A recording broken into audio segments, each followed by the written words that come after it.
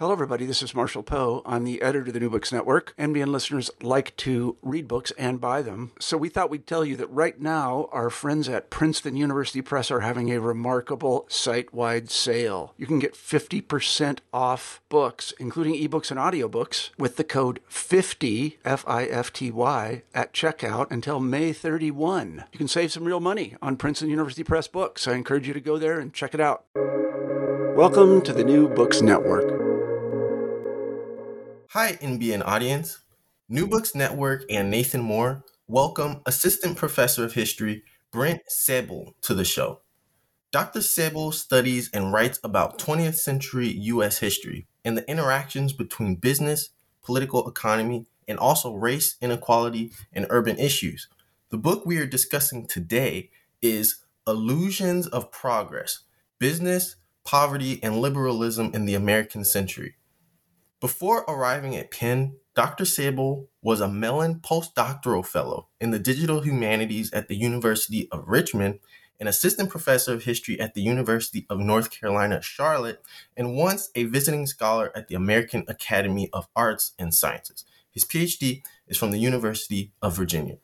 Dr. Cebul, can you give the NBN audience more insight into your background and what got you interested in the issues presented in your book, Illusions of Progress? Yeah, thanks so much. Thanks so much for having me and for your interest in the project.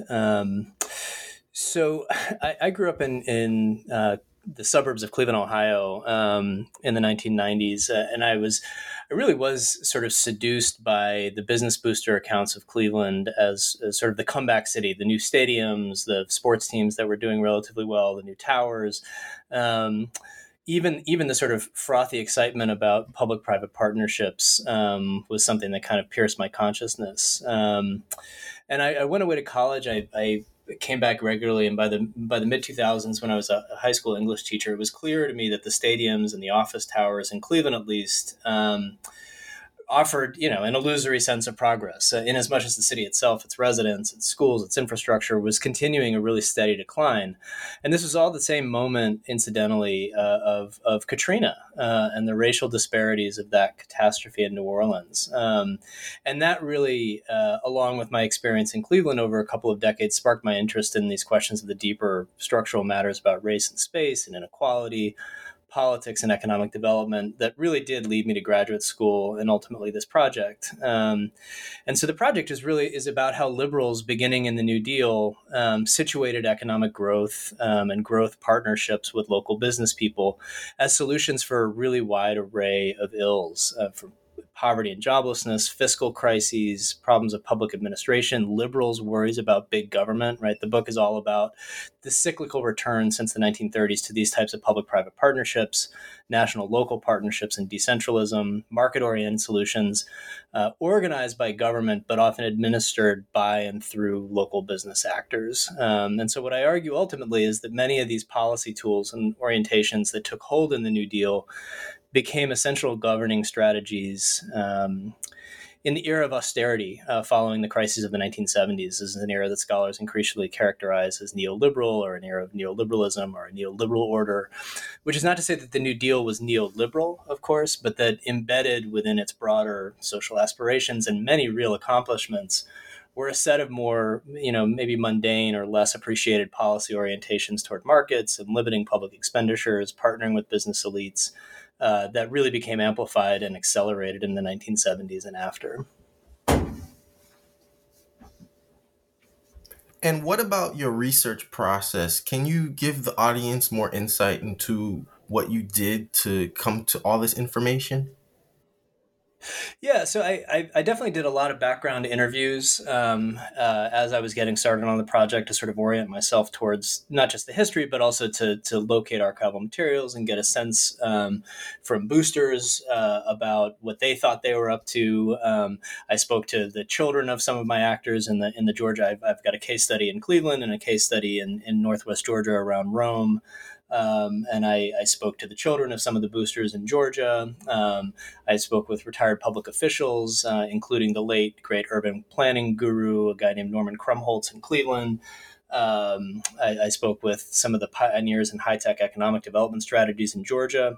And it was through some of those conversations and outreach that I was able to find, the key sets of archival sources in the book are the records of local chambers of commerce in Georgia and Cleveland, which provide the really fine-grained texture on how these local business elites, viewed the growing federal state, viewed the growing liberal state, the New Deal state, and really sought to bend its powers toward their interests. And what I recognize pretty quickly as well is that this sort of reorientation of liberal policies or the local administration of them produced a whole lot of conflict at the local level, especially by the 50s and 60s, when a lot of those programs were ostensibly meant to benefit poor and minority communities.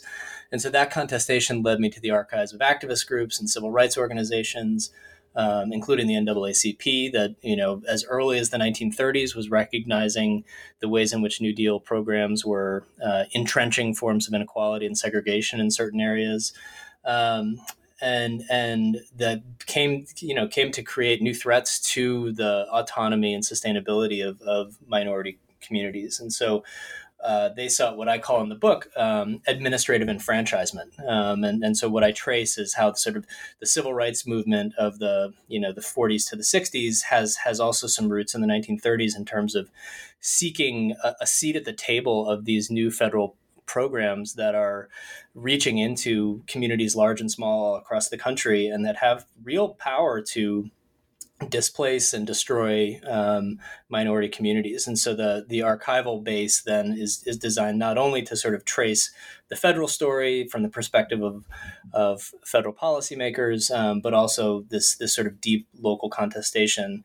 And I guess finally, the other thing I would say, just for historians interested in some of these, one of the biggest gold mines of material that I found was in the what's called the local governments record groups in the presidential archives, and these are records groups that basically categorize by locality every form of communication that you've gotten from a local community. So it might be, an African American community advocacy organization complaining about how a housing subsidy has been co-opted by, the local real estate lobby, or it might be the mayor writing in, it might be the Chamber of Commerce. And so you get this really fine-grained and very organized local texture of communications between the local and the executive branch agencies of the federal government. And so that's sort of the corpus that I'm drawing upon in the book. And why is the persistence of poverty a central theme in your work, if it is at all? And how do you see it as a byproduct of policies such as the New Deal? Well, I think, so for me, I think part of this is back to that sort of biographical story. I think, coming up in sort of a liberal middle-class suburb, I was sort of personally, and I could tell that my parents were sort of personally invested in certain ways, and their friends were personally invested in certain ways in this discourse of progress that elites in Cleveland were selling in the 1990s, that, the stadiums were going to have a trickle-down effect, that, the sin tax that went into place that's highly regressive in lots of ways, the sin tax that was subsidizing these stadiums was actually going to be this, it was going to yield tax revenues with which the city would be able to do all these progressive things. And so I pretty quickly recognized that, as I was getting into this, that solving poverty, focusing on social uplift are such a central part of liberalism's political presentation, liberal sense of self. And this has a long history, going from the New Deal to the Great Society and the War on Poverty era to Bill Clinton and the New Democrats. And so I was interested both in these sort of discourses of progress that center the problem of poverty in liberalism's political imagination, and the limitations. Why haven't we been able to solve these persistent and highly racialized pockets of poverty, and not just racialized, but rural and Appalachian white poverty as well? And that's not to say that there haven't been successes, right? I'm thinking especially about Medicaid or programs like Head Start. and to a somewhat lesser extent while we had it, welfare. But these initiatives were largely meant to make poverty survivable, far less so to transcend or eclipse or end poverty. And instead, what I try to show in the book is that liberals have largely emphasized growth programs, what scholars might call developmental solutions or economic modernization initiatives. And so rather than trusting poor people with resources, right, a basic income, grants to start their own businesses, resources that are fundamentally controlled by regular everyday people with which they might define their own versions of community development, liberals instead repeatedly centered partnerships with these local business elites and their allies in the local public sector or philanthropies as quote unquote, more responsible stewards of community development. And I will say, the exception to this account, I think, proves the rule, which was the community action programs of the War on Poverty, which, for more or less 2 years actually did deliver funds directly to community organizations with which they were enabled to define their own versions of community development and empowerment. What do? They organize for greater administrative empowerment in local governments. They organize boycotts of businesses that wouldn't hire minority employees or stock the kind of fresh produce they wanted. They protested urban renewal programs and school segregation. And most importantly, what they're doing here is they're challenging these local hierarchies of power upon which so much of liberalism since the New Deal had actually rested, right? These are mayors and city council members and these local business elites and chambers of commerce. And so almost immediately, I show in the sort of middle chapters of the book, the Johnson administration itself swings into action to close the door on this really meaningful community empowerment. And in the spring of 1968, just before Johnson left the presidency, he holds a meeting with many, many local business people at the White House, and he urges them to take control of community action at the very moment that Congress, at his behest, was imposing new regulations, demanding more of just this sort of like governmental and private sector oversight of those community development programs. And so within 2 years of the federal government actually trying a more fundamental approach to poverty, a more empowering approach to poverty, the Johnson administration itself is going to snatch that right out of their hands. And so the Nixon administration then extends Johnson's vision of public-private partnerships now to solve poverty, right? That anti-poverty discourse persists, but now we've put business people back in the cockpit again. So I think that episode is sort of the pivot point of the book, where we see a real possibility for a more progressive approach to poverty, but in the sort of political difficulties that go along with that. Not even one of the more liberal presidents of the 20th century is able to withstand the political backlash that he saw. In what ways then do you hearken back to the days before FDR's New Deal came to fruition? So we're talking about the legacies of presidents like Woodrow Wilson, Warren G. Harding, or Calvin Coolidge.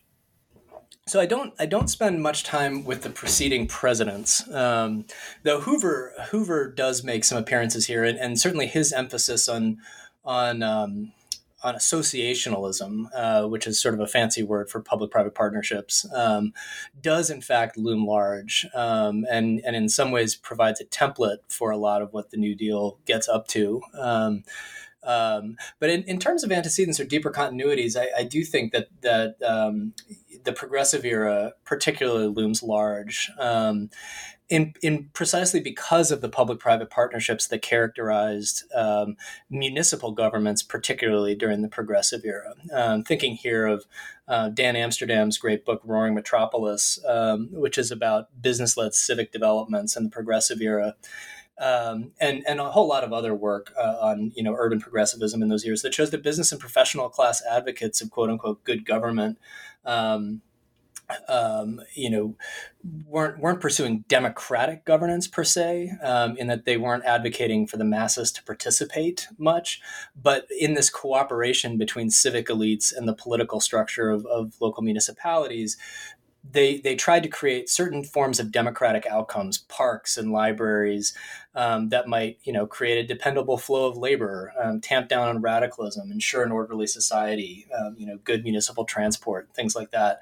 And so I think that type of cooperation, this is one of the watchwords of Dan Rogers' great book, Atlantic Crossings, when he talks about the progressive era origins of the New Deal, this cooperation between private sector elites and municipal governments becomes this sort of foundational piece for the way in which the New Deal is going to structure its public works agenda. It's gonna harness the capacities of that local public-private state in order to roll out the type of unemployment solutions in the works programs that is absolutely essential, right? And so that federal government that lacks capacity sees in these progressive era partnerships between business and the local state an opportunity to act quickly and potentially efficiently, rather than having to raise thorny constitutional questions about completely federally administered programs that would take years to roll out. And so instead they see a real opportunity here in these progressive era forms of associationalism that, as I say, are less about, lowercase d democratic participation and are more about sort of delivering efficient services that, will ensure the sort of social reproduction of an orderly industrial society in lots of these communities.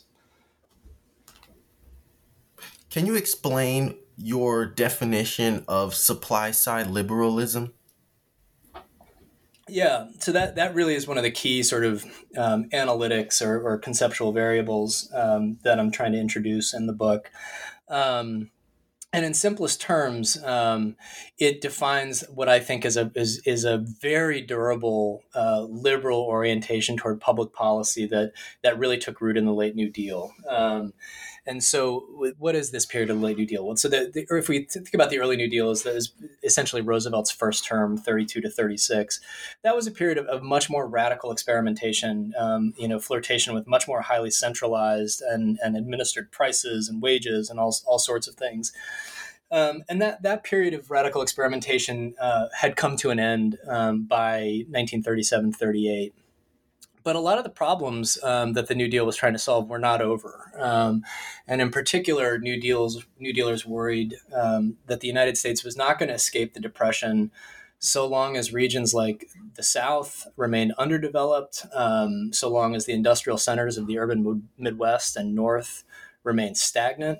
And I mean stagnant not simply in terms of economic development and opportunity, but in terms of social progress. As Roosevelt and other New Dealers understood it, the taxes that were essential to funding schools and infrastructure and ensuring the sustainability and autonomy of local governments, all of those sort of fiscal capacities, those fiscal resources, weren't going to be forthcoming without economic growth. And so they really did view a return to economic dynamism in the industrial Midwest and Northeast and new forms of jumpstarting growth and economic development in the South as essential to social progress. And so by 37 and 38, FDR lacks the political capital to do the kind of robust, centralized national experiments that characterized the early New Deal.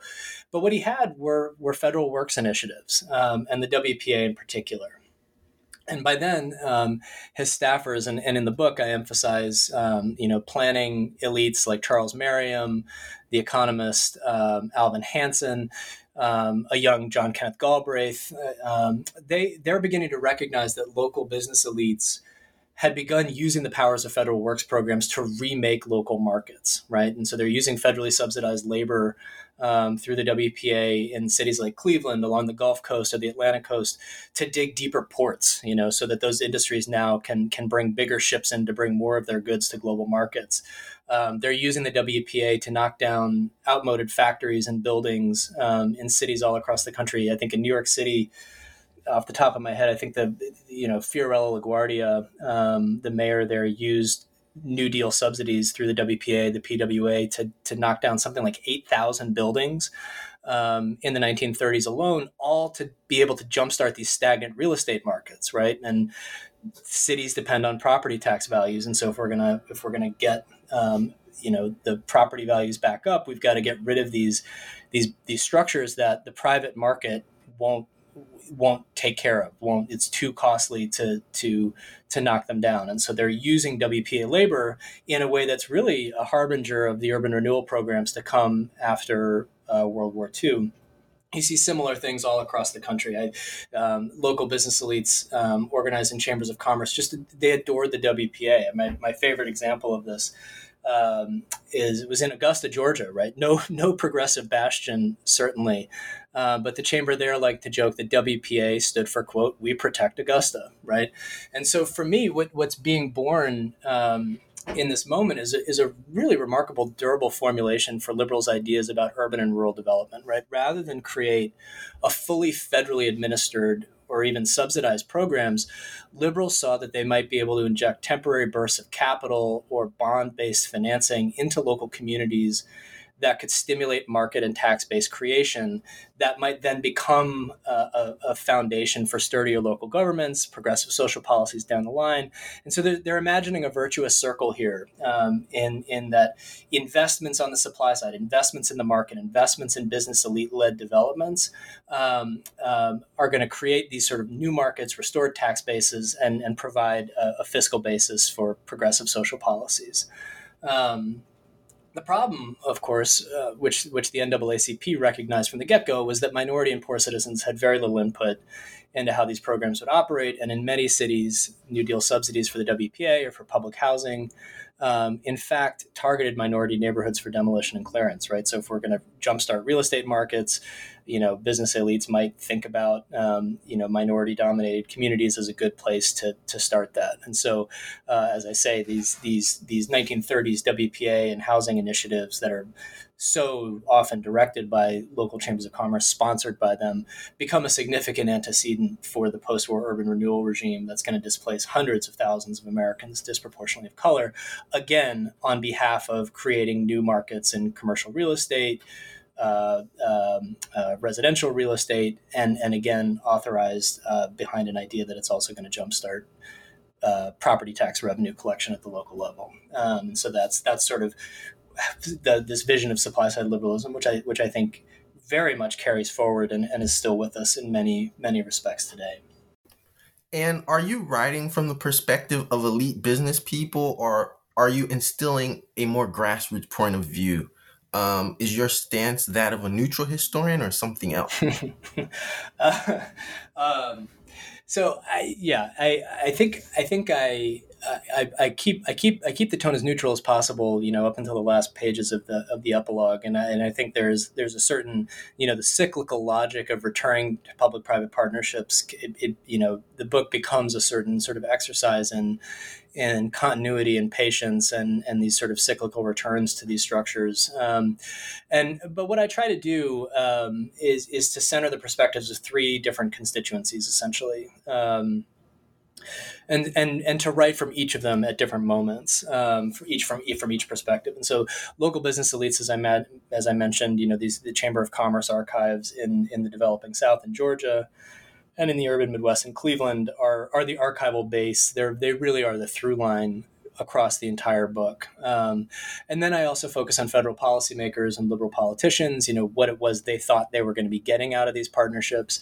And then the third perspective are the anti-poverty, African-American civil rights activists, and other urban activists who are challenging these really cozy partnerships between federal policymakers and local business elites. And so, as I say, I try to keep the tone as neutral as possible. And I do think, federal investments in economic development are important, right? And so I wouldn't want to discredit or disparage entirely the idea that the federal government has a role to play in structuring economic growth, particularly in this moment where we're facing the climate crisis and you have proposals of a green industrial policy, a Green New Deal, right? But the question for me is really about democratic accountability.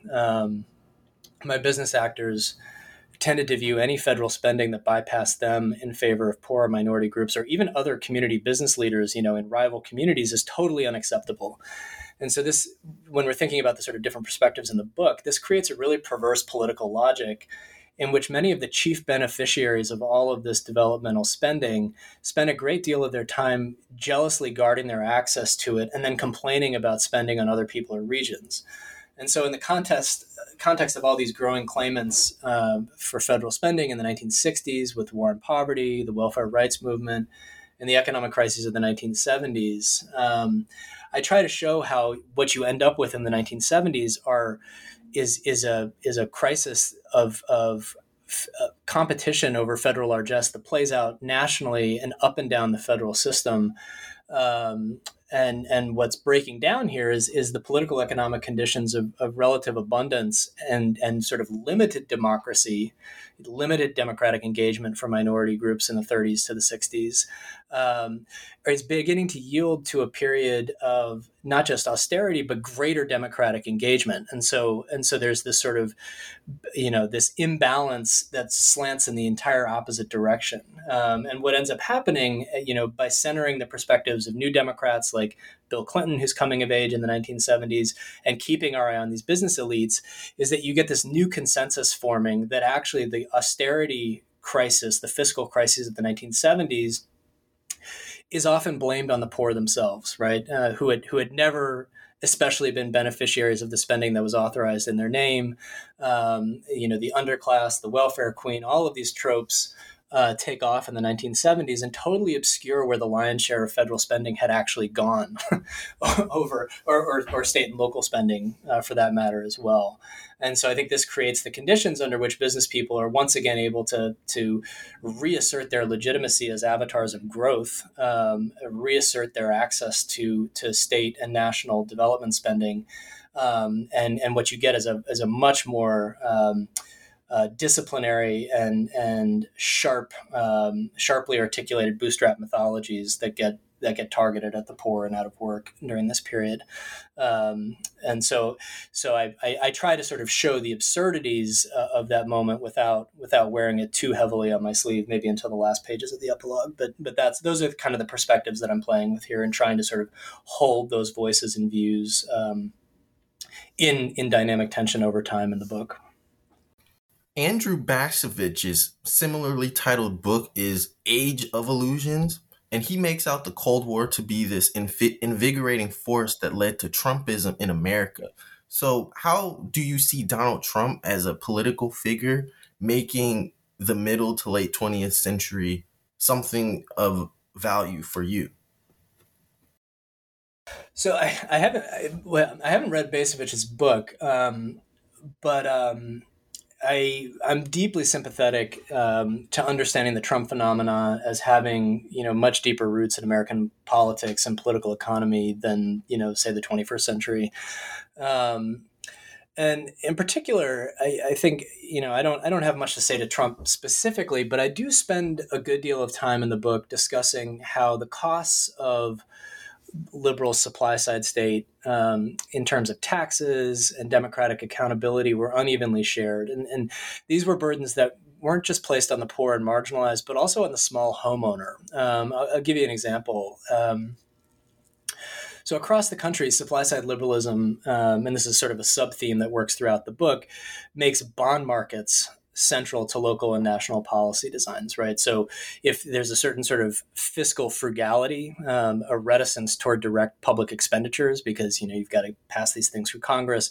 And so, incentivizing state and local governments to borrow money on bond markets becomes a really favored method for subsidizing federal programs and driving local developments, right?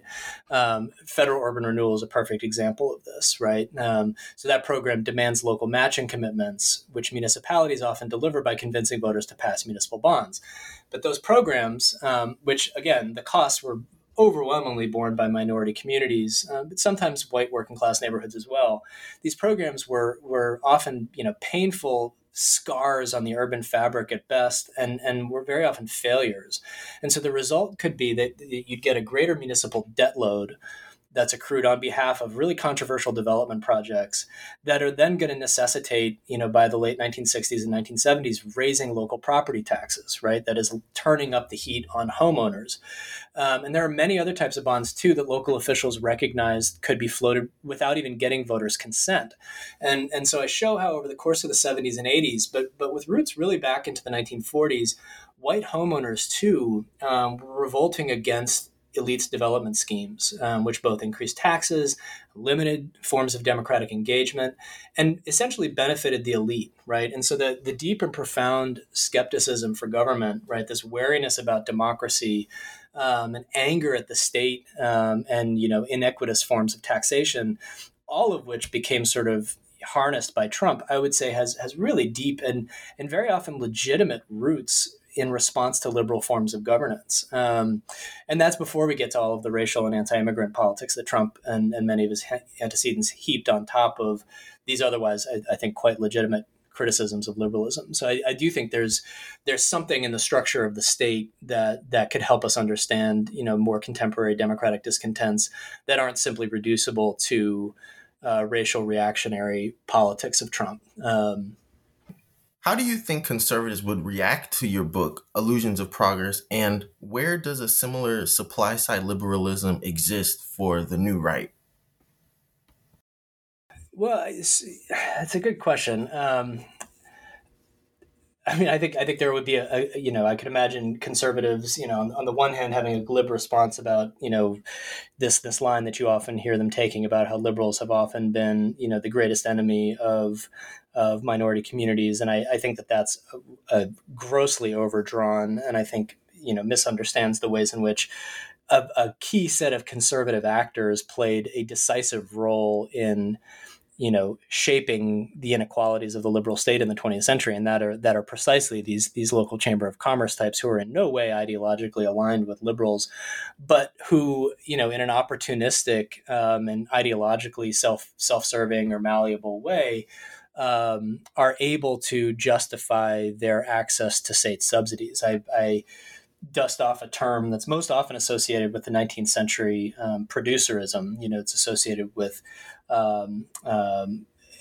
agrarian and farm workers movements in the late 19th century, who because they are sort of their production is so vital to the sustenance of the nation, that they view themselves as deserving of a privileged relationship with the state, and so we historians, labor historians, historians in the 19th century call this a sort of producer ethos. And part of what I try to show in the 20th century is that these local business elites come to understand these very conservative, staunchly anti-union, anti-civil rights in many cases. They come to understand their privileged relationship with the liberal state along producerist lines, that they are producing jobs, they are producing tax revenue, they are producing, fiscally sound local governments.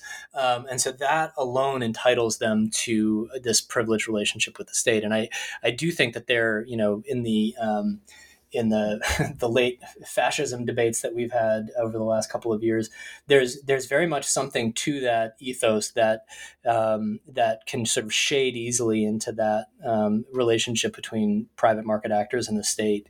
And so especially as we see some conservative politicians, people like Josh Hawley, who are beginning to advocate for industrial policies or measures that might increase the United States' global economic competitiveness, I would caution liberals from getting too cozy and seeking bipartisanship along those lines without thinking carefully about regulations, democratic accountabilities, and that sort of side of the story.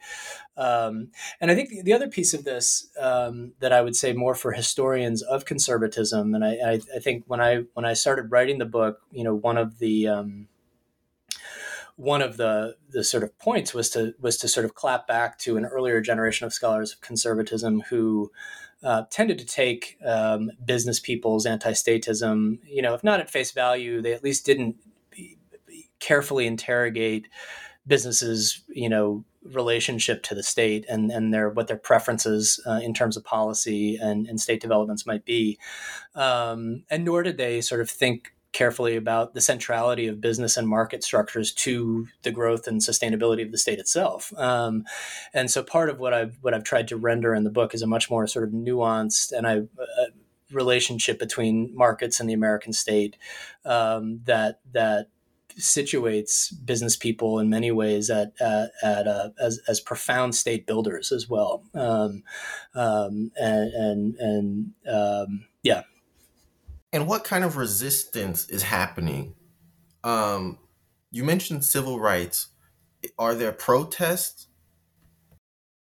Yeah. As I think I mentioned before, the archives of community activists really became essential to writing this book, and not only in terms of sort of fleshing out the histories of contestation, but also in understanding how these programs actually played out. I mean, as you can imagine, the archives of businesses and chambers of commerce can be a bit opaque in certain ways, and what you see is that not only are these community activists groups in Ohio, like the Cleveland Citizens Participation Campaign or the Ohio Public Interest Campaign or National People's Action is a group that Rebecca Marshall has written about. These groups weren't simply protesting, they were watchdogging. And so they were developing very close accounts of how programs, say a housing program designed to help struggling homeowners in the late 1960s, get low interest, small loans to fix a roof or replace a boiler. How those programs, when they were administered locally by local banks, were in fact being directed to first-time white homeowners and were fueling gentrification in some of these areas. And so those archives are essential for understanding how these policies actually work, and also then the forms of resistance and the reasons for resistance, right? I mean, I think scholars such as Elizabeth Hinton have done really fabulous work centering police brutality in particular in many of the urban uprisings of the 1960s. And part of what my archives suggest in groups like the Congress of Racial Equality or even a more sort of mainstream civil rights group like the NAACP is just how essential the inequalities associated with the broader liberal state were towards that activism and ultimately the violence, right? You think about a program like Urban Renewal, which is displacing, hundreds of predominantly African-American communities, thousands and, hundreds of thousands of individuals, thousands and thousands of families all across the country.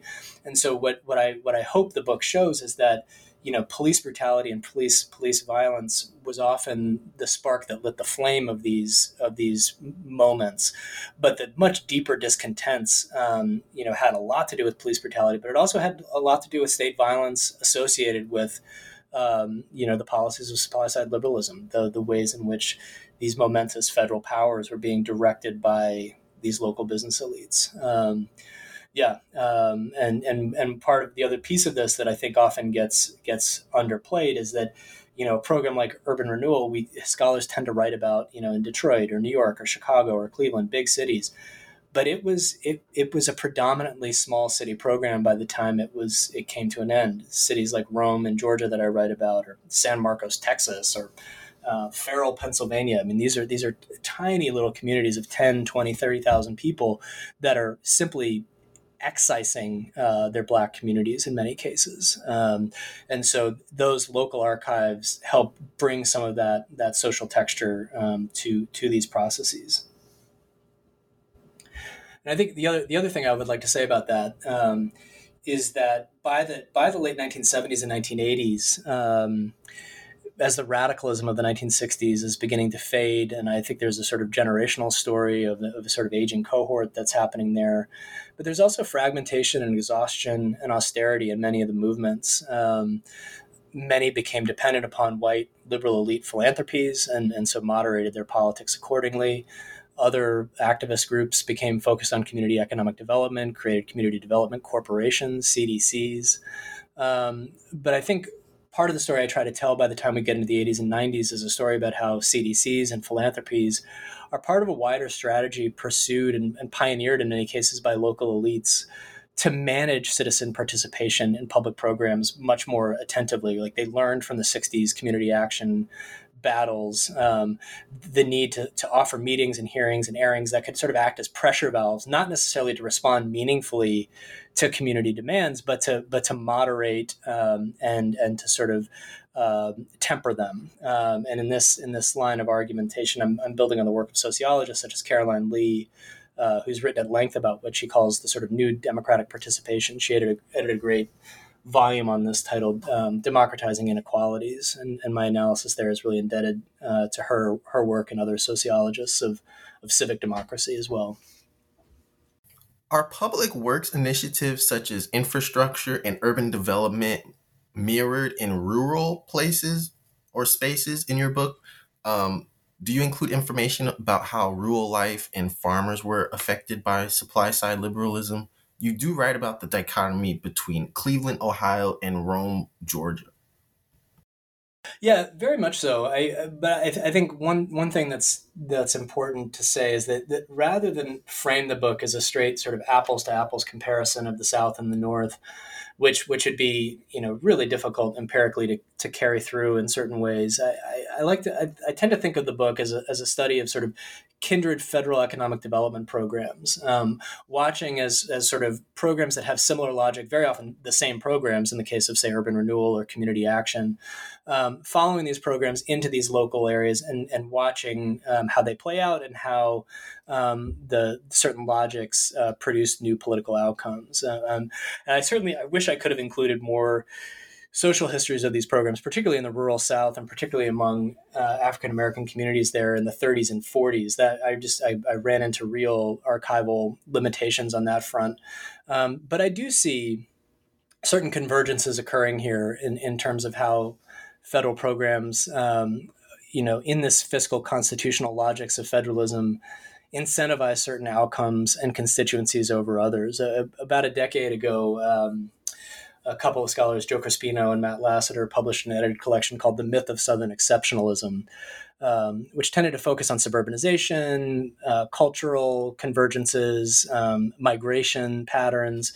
And what I hope my book adds to that account is really the dynamics of fiscal federalism and this recourse to market and tax-based development, which I think structured a certain homogeneous process of development. So an example that I often use is the 701 Planning Grant Program, which was created in the 1954 Housing Act, which created seed funds to enable tiny little communities all across the country to hire or contract with urban planners, right? And what this meant was that billions of federal subsidies helped modernize the capacities of local governments to court certain types of development, to pursue certain strategies of land use and infrastructure. And all of that, I argue, had profound consequences in terms of structuring these regional convergences, in terms of the built environment, in terms of, similarly constructed forms of inequality, economic strategies, and more. So rather than seeing it as a sort of comparative case study, I tend to think of it as a sort of case studies that allow us to see federalism in action across the 20th century and in very, very different regions. And what is the New South for you?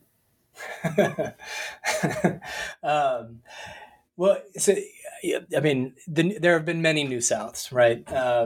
So there was a New South after the Civil War. There was another New South after Reconstruction and the racial violence of the Redemption era. And then again, the one that I really focus on in the book is the one that comes after the Civil Rights Movement of the 1960s. And what I argue, and I focus on Jimmy Carter here, who got his start as one of my local business elites. He was in a chamber of commerce. He got involved in regional economic development strategies. He was involved in West Central Georgia in managing poor people's participation in community and economic development strategies. And part of what I show is that when he gets elected governor of Georgia in 1970, he becomes literally the poster politician. He's on the cover of Time magazine, in which Time magazine is declaring a new progressive South, and he's focusing on Jimmy Carter. And part of what I try to say is that in this period of another new South, some of the greatest beneficiaries of the civil rights movement of the 1960s and the Johnson era federal reforms and Civil Rights Act, Voting Rights Act, were precisely these white elites who essentially get to pluck the thorn of regional racial exceptionalism from their side, say that we don't need to focus on these issues anymore, and let's get down to more sort of material issues of economic growth, and enter this new post-racial future. And this is the era, of course, in which a new generation of Democrats like Bill Clinton and Sam Nunn are coming of age. And again, sort of all available actual evidence, these liberals are inclined to sort of imagine that the overtly racist politics of the past are past. We're in a new South. We need to move on. And there's a certain way in which this actually begins to mimic or echo the politics of the North. I mean, this was always the Southern exceptional racial structure was one that allowed the North to imagine that its more market oriented system of racial exclusions was far less politically structured. And so there's a way in which the Civil Rights and Voting Rights Act enable the new Democrats of the 70s and 80s to imagine the period preceding that as a period of racial exceptionalism in the South, in the same way that the North did for much of American history. And so, the New South is a trope. It's a political trope. It's a tool that politicians and boosters use to recruit capital, to justify their political leadership, and it has been ever thus. How were regular citizens and African Americans able to use subsidies to refute the claim that they were poor? Are there more positive examples of success happening after the New Deal, contributing to the illusions of progress? Oh, absolutely. I mean, I'm trying to be careful about this in the book to say, the Civil Rights and Voting Rights Act. I mean, certain employment-based regulations that come online are essential. But I think one of the things that I try to emphasize in the book was that those victories didn't flow from any inherent logic of liberalism. It didn't flow from anything that concentrated, entrenched, mobilized white elites were pushing for. They were almost always the result of activism and organization in African American and among poor communities themselves. And I think part of understanding the political logic of liberalism is the way in which it enables itself to sort of incorporate these externally pushed forms of progress into their self-conception, and to sort of read that back into what liberalism had always been. And I think what I try to show in the book is that again that a lot of the biggest successes actually came from the grassroots political organizing that in some cases were made possible by liberal policies. So one of the central actors in the Cleveland chapters is a single mother named Fannie Lewis, who becomes empowered by, and in many ways radicalized by, the war on poverty. The ways in which the Johnson administration takes community action away from her community inspires a sustained political career. She goes on to become the longest tenured member of Cleveland City Council. And over the 80s and 90s, through sheer grit and determination and confrontation with the city's leadership, she secures some of the most successful affordable housing projects in the city's history, right? Which are still viable, still thriving today. But I think the key here is that liberalism and liberal policies were as often as not impediments to or inspirations for her work as they were supportive. And so, one of the lessons I would say is that finding ways to empower regular people, to enable them to use public resources for self-determination, is so very important, not only to solving issues of poverty, but also to restoring democratic participation and a more vibrant civic life. And that if we just sort of sit back and vote, that there's nothing about the political logic of liberalism that suggests that those outcomes are going to be forthcoming. If it were up to you, what exactly should the New Deal have done differently to avert its mistakes? So I'm a historian. I'm not comfortable with counterfactuals, and I think I'd rather focus on what we could learn from the New Deal, and I think that dovetails with where I ended an earlier question. And on the one hand, I think that's the necessity of developing an appreciation for truly universal Social Security programs. One of the reasons why Social Security itself is so durable is that it's perceived as earned and universal. And I think one of the limitations of the New Deal and of the supply side logic was this reliance on markets and half measures to carry out social goods that I would argue should never be the prominence of the market, right? Healthcare, pensions, insurance, even wage floors, those types of things, right? When economic fortunes go south in the American system, all of those forms of Social Security are imperiled.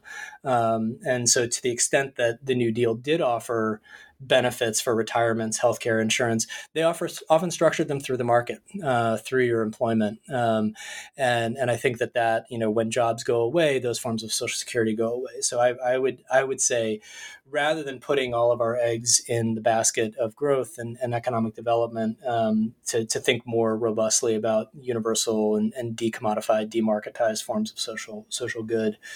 The other thing that I would say that is a really important legacy of the New Deal that we need to grapple with is this sort of fusion of highly aspirational language of social rights, but that's paired among liberals, especially with a pretty deep suspicion for public power and government authority, and directly provisioning of those social rights. There's a real wariness toward public action, and I think that often leaves liberals with a policy hand tied behind their backs, right? Rather than pursue constitutional reform, liberals tend to overlay policies on policies, and I think a more robust left liberalism today would carry forward the New Deal's highest social democratic aspirations, but would pair that with a much more thoroughgoing critique of our institutions, our instincts for technocracy, say, and try to reimagine the constitutional order itself. I think it's really striking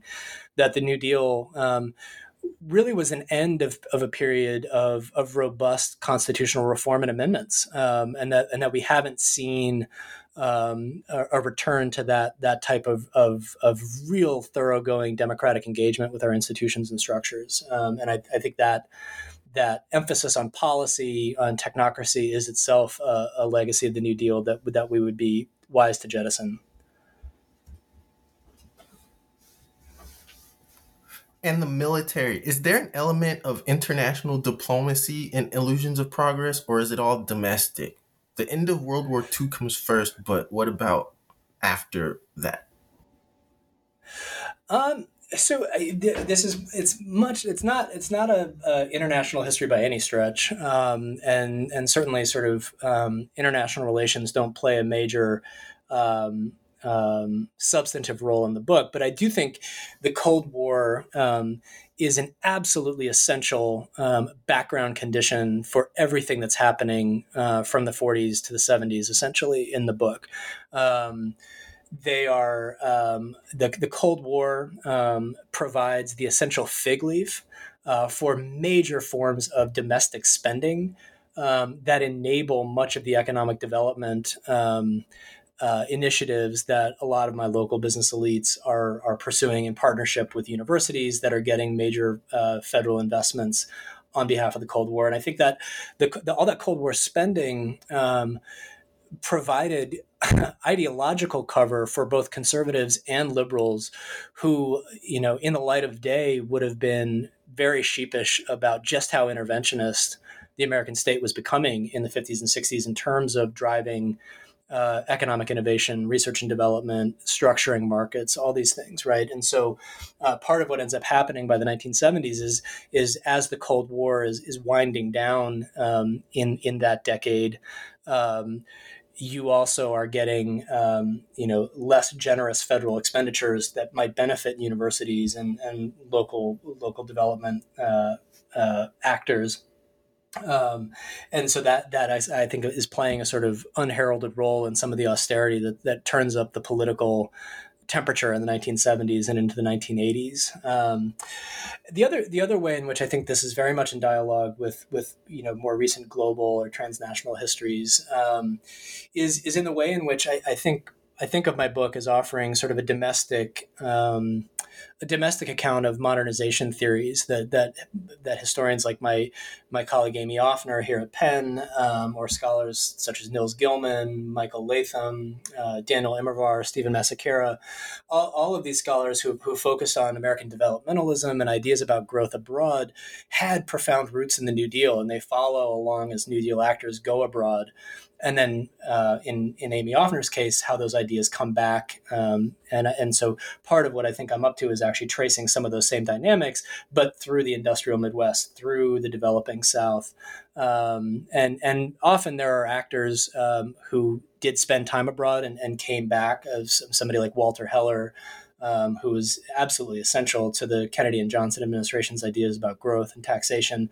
He cut his teeth in the reconstruction of post-war Germany and thinking about fiscal policies there. And so while it isn't sort of front burner in the book, the Cold War and the ways in which sort of liberal modernization and development ideas are functioning abroad and fluidly moving between the domestic and international scene is sort of ever and always present in the book.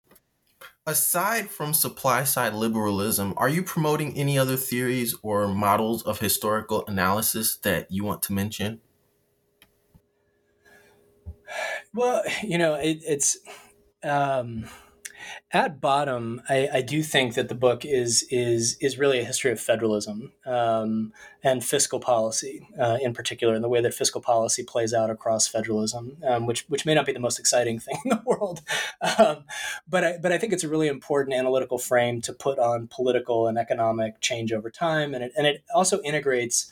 It enables us to integrate capitalism and market actors into our theories of the state. And what I mean by that is thinking in terms of federalism and the fiscal capacities of different levels of government alerts us to certain sorts of developmental incentives that they have, right? So if local governments are overwhelmingly dependent upon property taxes. What I find as I look at local governments over the sort of longue durée of the 20th century is that most federal expenditure programs that get sent into the local level end up getting slanted toward initiatives that will explicitly or at least implicitly and perhaps down the road will boost property values, right? So I've mentioned, the late 1960s and early 1970s home ownership programs that were designed to help struggling homeowners, in cities like Tampa and Cleveland and San Antonio, all over the country. What you end up seeing is local officials saying, yeah, it would be nice to be able to help that lower income person stay in their home. But what if we could direct these programs to benefit and to recruit, white gentrifiers into some of these same neighborhoods who might, raise the property values even higher and thus produce more tax revenues. And so what I try to show in the book is how federalism itself becomes a sort of political structure within which contestation plays out up and down the structure and over time. And I think that's really important for urban and political historians who tend to write sort of unidirectionally, right? We've got a social movement that wants to advocate for a particular policy, and we follow that up the system. Or, a political historian might write about a program and a policy and follow it into a local community to see how it plays out. But part of what I'm trying to signal to scholars and readers are the ways in which those dynamics are really durable and have this constraining and cyclical effect on how public policies, after they're written, become slanted in one direction or another, right? And so the other piece of that then is of course taxes, as I've mentioned, is the ways in which governments across the federal system, but especially local governments, are fundamentally dependent upon market actors and market dynamism for their lifeblood, and that plays a really unheralded role, I think, in structure and inequality and in blunting the impact of more progressive policies. And so I would urge scholars to really pay attention to the fiscal and federal fiscal structures within which their stories are playing out. And what kinds of works of art do you think best represent the period as a form of existential dread or as an accurate depiction of the era? I love this question.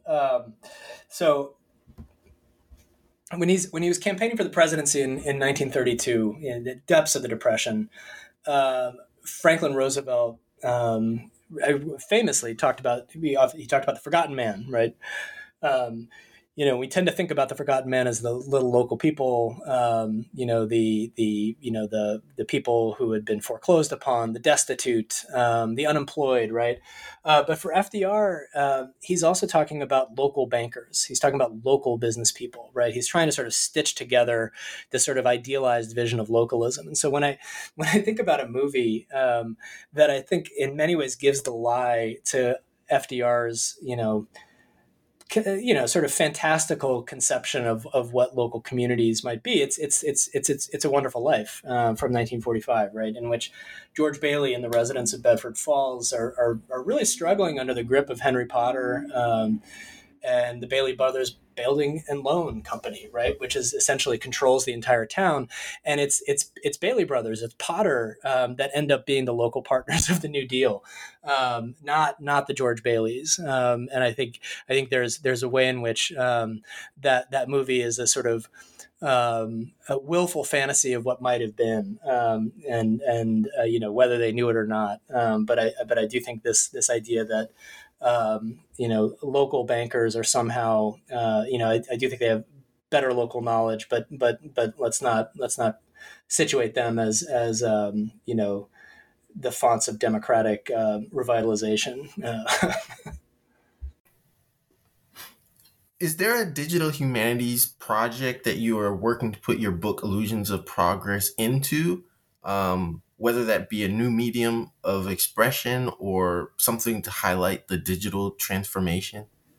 Yeah, thank you for asking that. I really appreciate it. In part, there's not a project that I'm going to build from the book, but I built a with the Digital Scholarship Lab at the University of Richmond and the brilliant digital humanists there, I built a project called Renewing Inequality. And so they are the shop that was behind Mapping Inequality, which mapped all of the HOLC redlining maps from the 1930s.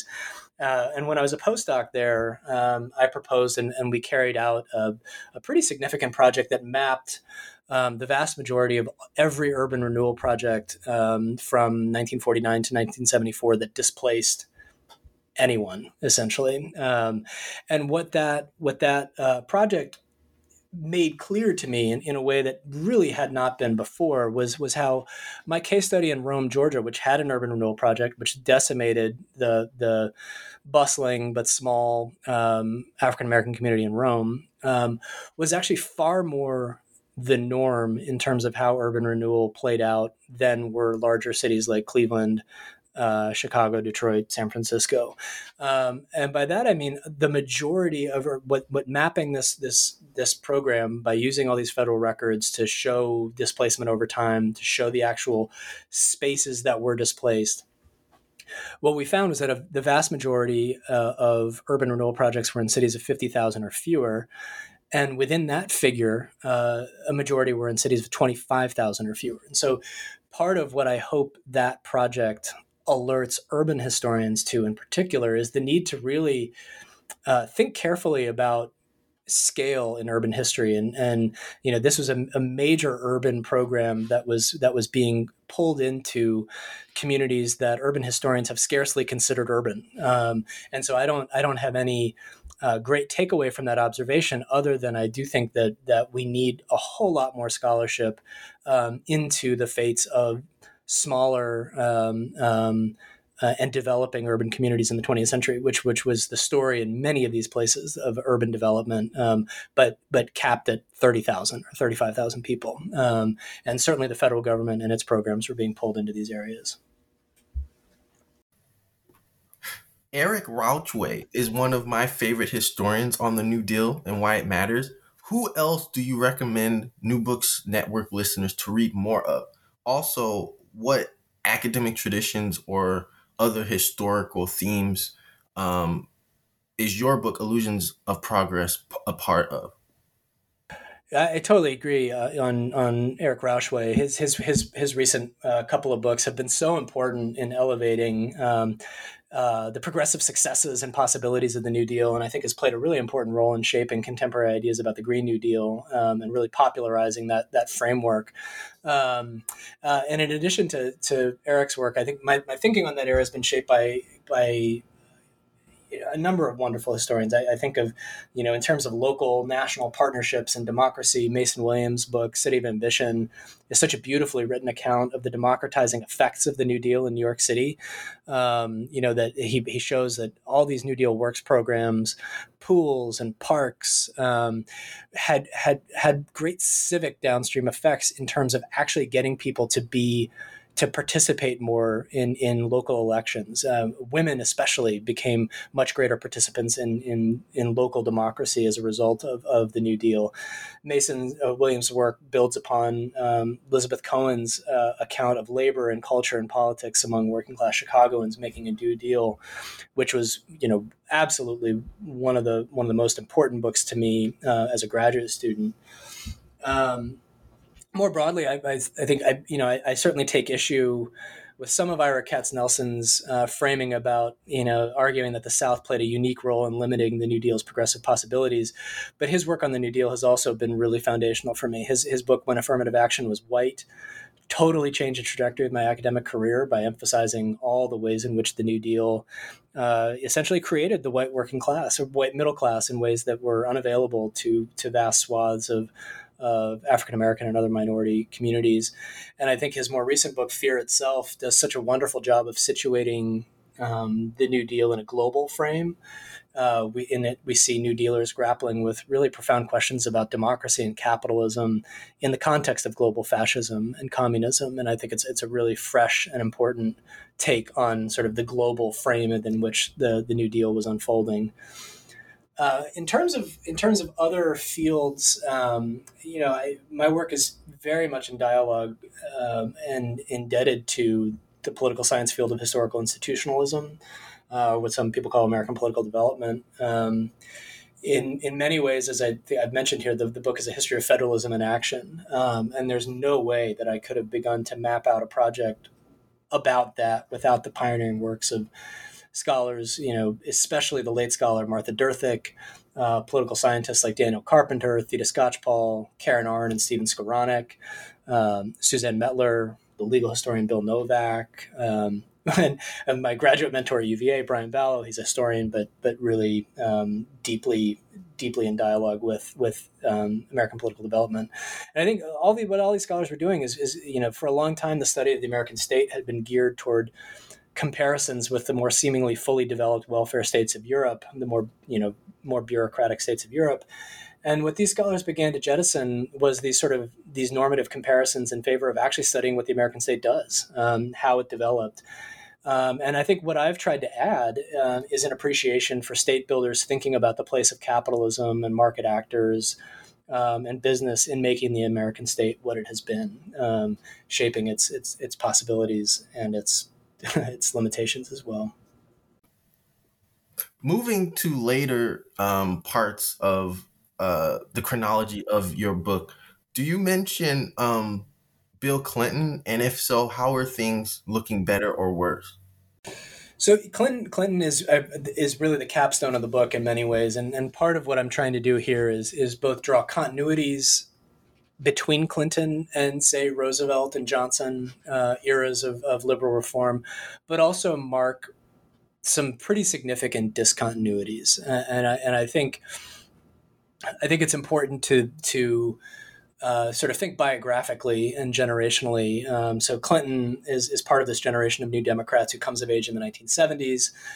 This is a period of profound economic crisis. This is the era of stagflation. This is an era of pitched fiscal crises of state and local governments who simply don't think they have enough tax revenues. Their budgets are out of balance. You have cities like Cleveland defaulting on their bonds, going bankrupt, right? And so there's a real skepticism and wariness about the public sector, right? And as I mentioned earlier, this is a period of profound suspicion for interest group claimants, right? This is the era of the welfare rights movement.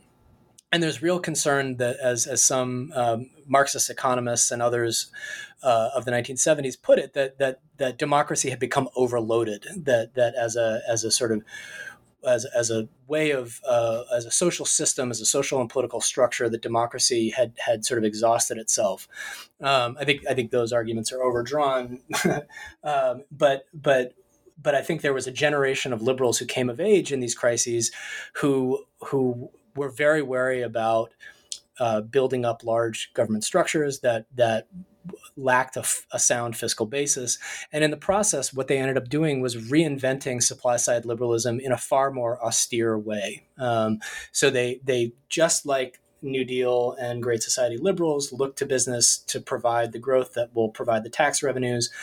But the skepticism for the state itself that they have grown up in the 1970s informs the ways in which they actually begin to apply supply-side logics in entirely new areas that would have been utterly foreign to somebody like Franklin Roosevelt. And so the example that I close with is Clinton's acquiescence in Gingrich's scheme to end welfare. And certainly Clinton had campaigned in 1992 to, quote unquote, end welfare as we know it.